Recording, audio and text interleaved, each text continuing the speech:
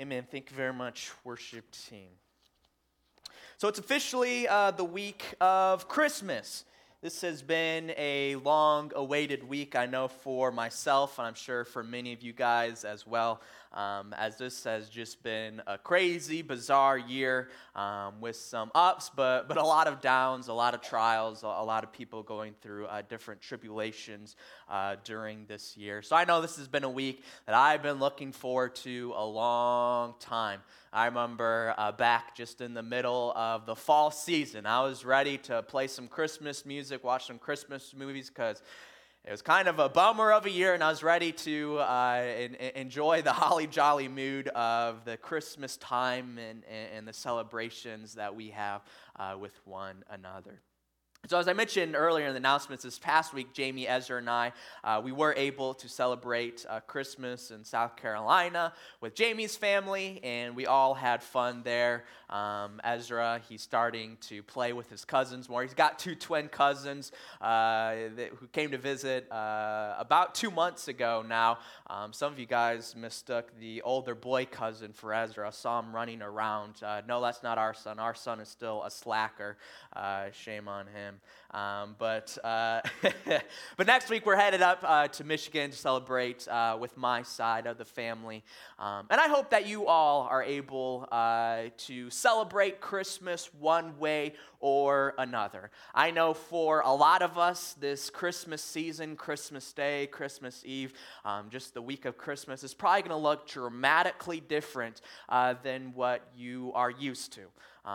And so I just hope in the midst of the chaos, in the midst of the trials and the tribulations, that you find a way, one way or another, to celebrate Christmas. As Christmas, it is a very, very important time for us as Christians, as followers of Jesus. As Christmas, it's not all about the music or the movies or the yummy Christmas food or the presents that we give to one another. It's not even about time with our friends or time with our family. That's not what Christmas is all about. Christmas is all about the birth of our Lord and Savior, Jesus Christ. And again, when we're having fun celebrating Christmas with whomever that may be, whether it's a small gathering, whether it's a large family gathering, we have to remember in the midst of all the celebration and in the holly jolly Christmas mood that you're in, that the reason why we're celebrating this is because about 2,000 years ago, our Messiah, the Christ, he was born in a manger. And that's why we celebrate. And it's so easy to forget that as we're having so much fun, a fun time celebrating with those close to us. And so as we've been taking a look at this Christmas story, we've been going through the different characters of Christmas. And we've been taking a look at the Christmas story through the different perspectives of some of the key figures and the key characters. To start it off, a couple of weeks ago, we took a look at Mary, the mother of Jesus. And when we looked at the Christmas story through the perspective of Mary, we learned that when we obey God's will, nothing is impossible. Because Mary, she was a virgin, but she followed God's will. And as a virgin, she was able to conceive and give birth to the Son of God. Because with God, nothing is impossible. And that's a very valuable lesson we can learn when we look at the Christmas story through the perspective of Mary. 2 weeks ago, we talked about Joseph. You know, Joseph, he had to realign his life to fit in with God's will. You see, Joseph, while he was betrothed to the love of his life, Mary, he thought that Mary failed the test of fidelity, as all of a sudden she was pregnant. And Joseph, he was a respectable man. He said, all right, I'm going to divorce her in a quiet and respectable manner. Because she thought that she committed adultery against him.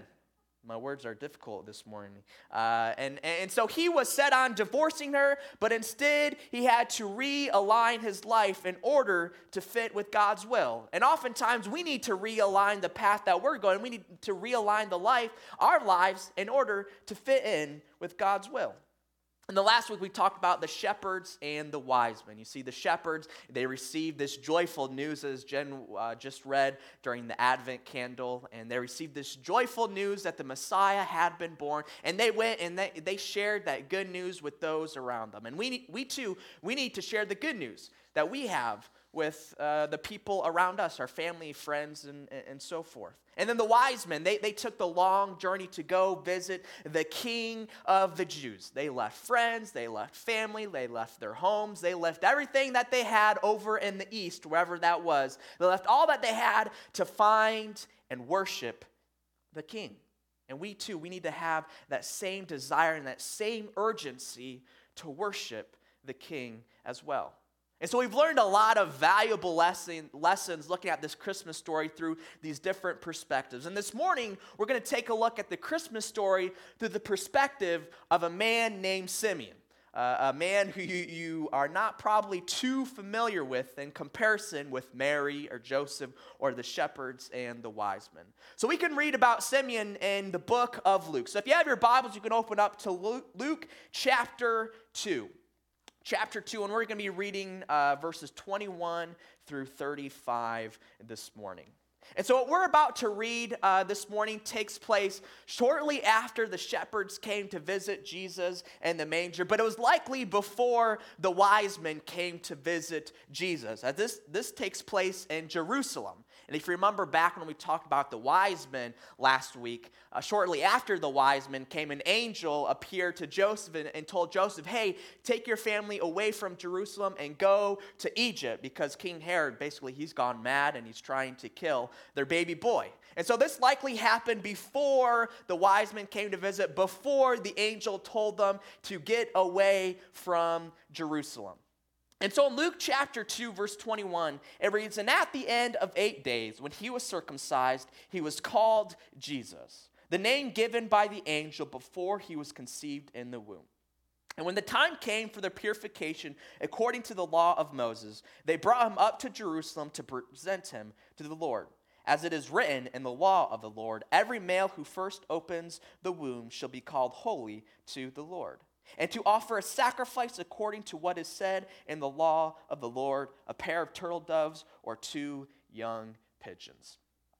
So here in verses 21 through 24, we learn that Jesus, he was born in the law of Moses. In the law of Moses that was written thousands of years before, about 1,500 years before, he was born in that same law. In Leviticus chapter 12, verses 2 and 3, it states that a woman is unclean for 7 days. And at the end of those 7 days, on the 8th day, the baby boy was to be circumcised. It was on the exact day that the prothrombin was at its highest, something that helped clot the blood so the babies wouldn't bleed as much. I just find that incredible. It wasn't just some random rule that the Israelites had. It was clearly an omniscient being behind this rule that said, hey, on the 8th day exactly, you are to circumcise the baby boys, because on that exact day, the prothrombin was at its highest to help clot the blood. I just find that incredible, and the insight that the Israelites had thousands and thousands of years before us, and they had that insight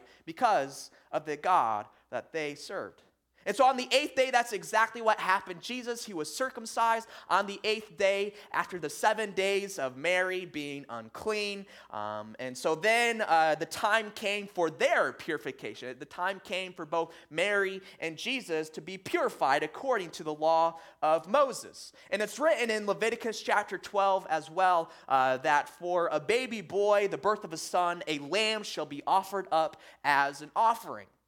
There's also kind of known as a poor man's offering, and if the family couldn't afford to offer up a lamb, they could offer up 2 birds instead. Here it refers to the pair of turtle doves or 2 young pigeons. And so this is pretty beautiful insight, because Jesus, he was not being born into a home that was some wealthy royal family. Jesus, he was being born into an ordinary household. as he was born in a manger. That gives a pretty good idea of that as well. But Mary and Joseph, they were obedient Jews. They followed the law of Moses. They followed everything that should have taken place in the days preceding the birth of Moses. And so they did this offering at the temple of the Lord in the city of Jerusalem. That's where they did the bulk of their offerings, was in the temple of Jerusalem. And then we read in verse 25, "Now, there was a man in Jerusalem whose name was Simeon, and this man was righteous and devout, waiting for the consolation of Israel, and the Holy Spirit was upon him. And it had been revealed to him by the Holy Spirit that he would not see death before he had seen the Lord's Christ." And so here, as Mary and Joseph and the baby Jesus, as they're in the temple of Jerusalem, going through these different laws of purification, there's another man named Simeon that we're introduced to. And we don't really know a whole lot about this man, but what we do know is that he is a righteous man. Evidently, this is a man who is following after God and following the laws and the rules that God put in place for his people. And so Simeon, he was righteous and devout, and he was waiting for the consolation of Israel. He was waiting for Israel to be redeemed, just like many of the other Jews of that time. But Simeon, a very unique fact about Simeon, in verse 26, it said, "It had been revealed to him by the Holy Spirit that he would not see death before he had seen the Lord's Christ." What an awesome promise that would be able to receive, that you would not see death before seeing the Lord's Christ. The same Christ, the same Messiah that the Jews have been waiting thousands of years for, all the way back in Genesis chapter 3. That same Messiah that these Jews have been looking forward to, here Simeon, a righteous man, he's promised through the Holy Spirit that he will not die before he sees the Christ. What an awesome promise that would have been. It would have been a very unusual promise. And so we continue in verse 27 of Luke chapter 2, and it says, "And he came in the Spirit into the temple. And when the parents brought in the child Jesus to do for him according to the custom of the law, he took him up in his arms and blessed God and said, 'Lord, now you are letting your servant depart in peace according to your word. For my eyes have seen your salvation, that you have prepared in the presence of all peoples, a light for revelation to the Gentiles and for glory to your people, Israel.' And his father and his mother marveled at what was said about him. And Simeon blessed them and said to Mary his mother, 'Behold, this child is appointed for the fall and rising of many in Israel, and for a sign that is opposed, and a sword will pierce through your own soul also, so that thoughts from many hearts may be revealed.'" And so Simeon, after he receives this confirmation from the Holy Spirit that he would see the Lord's Christ before he would die, he's led by the Holy Spirit to go in the temple at the same time that Mary and Joseph are there with the baby Jesus in order to fulfill the laws of purification. And as Simeon is there, it's revealed to him that this baby boy is the Messiah. He is the Lord's Christ that they have been waiting thousands of years for. And he sees the baby boy Jesus, he sees the baby Messiah, and he holds him in his arms. And as he's holding him in his arms, he blesses God and praises God. What a beautiful sight here. John Trapp quoted a poet's expression of Simeon's heart. For those of you guys who like poetry, I know Anita over here loves poetry. Someone came up with a poem of what the expressions of Simeon's heart at this time. It reads, "I fear no sin, I dread no death. I have lived long enough, I have my life. I have longed enough, I have my love. I have seen long enough, I have my light. I have served enough, I have my saint. I have sorrowed enough, I have my joy. Sweet babe, let this psalm serve as the lullaby to thee and for a funeral for me. Oh, sleep in my arms and let me sleep in thy peace." What a beautiful, beautiful moment this would have been for Simeon as it was revealed to him some time before that he would see the Christ, he would see the Messiah. And finally, this moment has appeared. This moment where he's able to hold the baby Jesus, the baby Messiah, the Christ whom God has been planning for at the beginning of time. And he's able to hold this precious baby boy in the temple in Jerusalem. And Simeon informs his parents that many would fall because of this man and many would rise up because of this man. There's a lot of truth in that. As in the end, those who are obedient to God and his son Jesus, they will rise. They will have eternal life and partake in God's coming kingdom. But those who do not have a living and active faith in God and his son Jesus Christ, ultimately they will fall. And they will pay for the consequences of their sin by death. And so by many people through Jesus, many will fall, but also many will rise. And I hope that all of us here this morning, we will be those who rise. And so this would have been a beautiful experience for Simeon as he's able to encounter the Messiah, the Lord's Christ, the Son of God. What a beautiful fulfillment of that promise would have been for Simeon. I mean, just put yourself in his shoes. If you were given the promise that before you died, you would be able to see the Christ. That would be an awesome promise to have. And that's why I love the story of Simeon as we're going through this Christmas story. Just a little more than a week after Jesus was born, this promise was fulfilled as Simeon. He was able to lay eyes on the Lord. And what a beautiful promise was made to him. And I can't imagine the excitement and the joy that would be radiating in my heart if I was there for this promise to be fulfilled. But I have good news for you guys this morning as well. We have a very, very similar promise to Simeon. Because we have a promise that one day we will see Jesus. We will see the Messiah, just like Simeon was promised that he would see the Messiah. His promise was fulfilled, and let me tell you, our promise will be fulfilled one day. We don't know when that day is coming. Jesus doesn't know when that day is coming. The only person who knows when that day is coming is God, our heavenly Father. But one day I can assure you, that we will lay eyes on Jesus. John, the writer of Revelation, talks about this in Revelation chapter 1. Starting in verse 4, I'll read. John, to the 7 churches that are in Asia. Grace to you and peace from him who is and who was and who is to come, and from the 7 spirits who are before his throne. And from Jesus Christ, the faithful witness, the firstborn of the dead, and the ruler of kings on earth. And so here in Revelation, if you're not too familiar with the book of Revelation, the writer John, to kind of start off the book, he writes a letter to 7 churches in Asia, which is modern-day Turkey for us, if you know where Turkey is. And so John, as he's writing these 7 letters to these 7 different churches, he greets them in writing by extending grace and peace from God and his Son, Jesus Christ. And John continues to talk and describe about Jesus in verse 5 through 7. And it reads, and to him who loves us and has freed us from our sins by his blood and made us a kingdom, priest to his God and Father, to him be glory and dominion forever and ever. Amen. Behold, he is coming with the clouds, and every eye will see him. Even those who pierced him, and all tribes of the earth will wail on account of him. Even so, amen.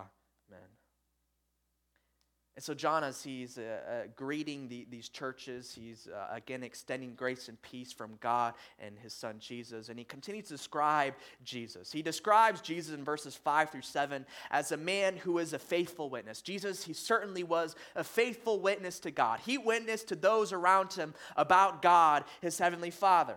John describes him as the firstborn of the dead. As Jesus, he was resurrected on the 3rd day from the grave. And so he is the firstborn of the dead. We're going to follow in his footsteps one day, but Jesus, he was the firstborn. He's described as being a ruler of kings. The wise men, they came from the east all the way over to Jerusalem to find the king of the Jews. And they asked none other than Herod, who was the king of that region, of the Judean region. But Jesus is described as the ruler of kings. He's the king of kings, the king of Jews. Jesus is described as being a man who freed us from our sins by none other than his own precious blood. He's described as being a man who made us a kingdom and priests to God. Because Jesus, he has reconciled us to God, and we can be priests and we can be a kingdom to God. And Jesus is described as being a man who will come back to earth. For John says, behold, he is coming, and every eye will see him. Every single person throughout the history of mankind, they will lay eyes on the Messiah. That's a promise extended to you. That's a promise extended to me. That's a promise extended to Adam and Eve and everyone in between. Everyone is given that promise to see the Messiah himself. A very, very similar promise to Simeon. The main difference is we don't know if it will be before or after our death. But we do have a promise. We are assured that we will see the Messiah. What a wonderful promise that we are given. So my question for you all, as we are given this confirmation, as we are given this promise that we will lay eyes on the Messiah, my question for you is, are you ready? Are you ready to see Jesus?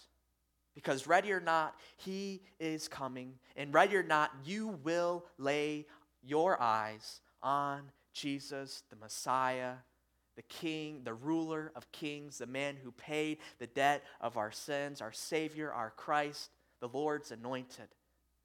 You will lay eyes on him.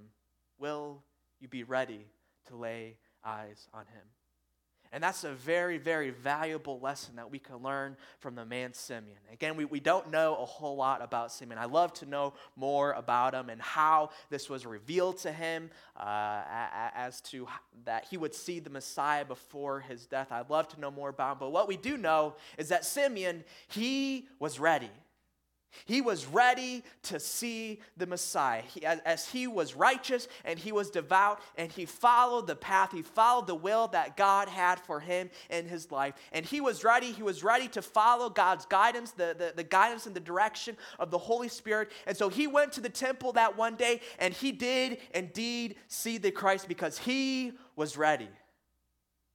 And what a valuable lesson for us.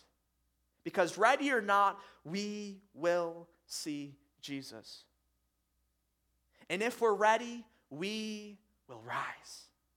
We will rise, just as Simeon says, because of this man Jesus, many will rise.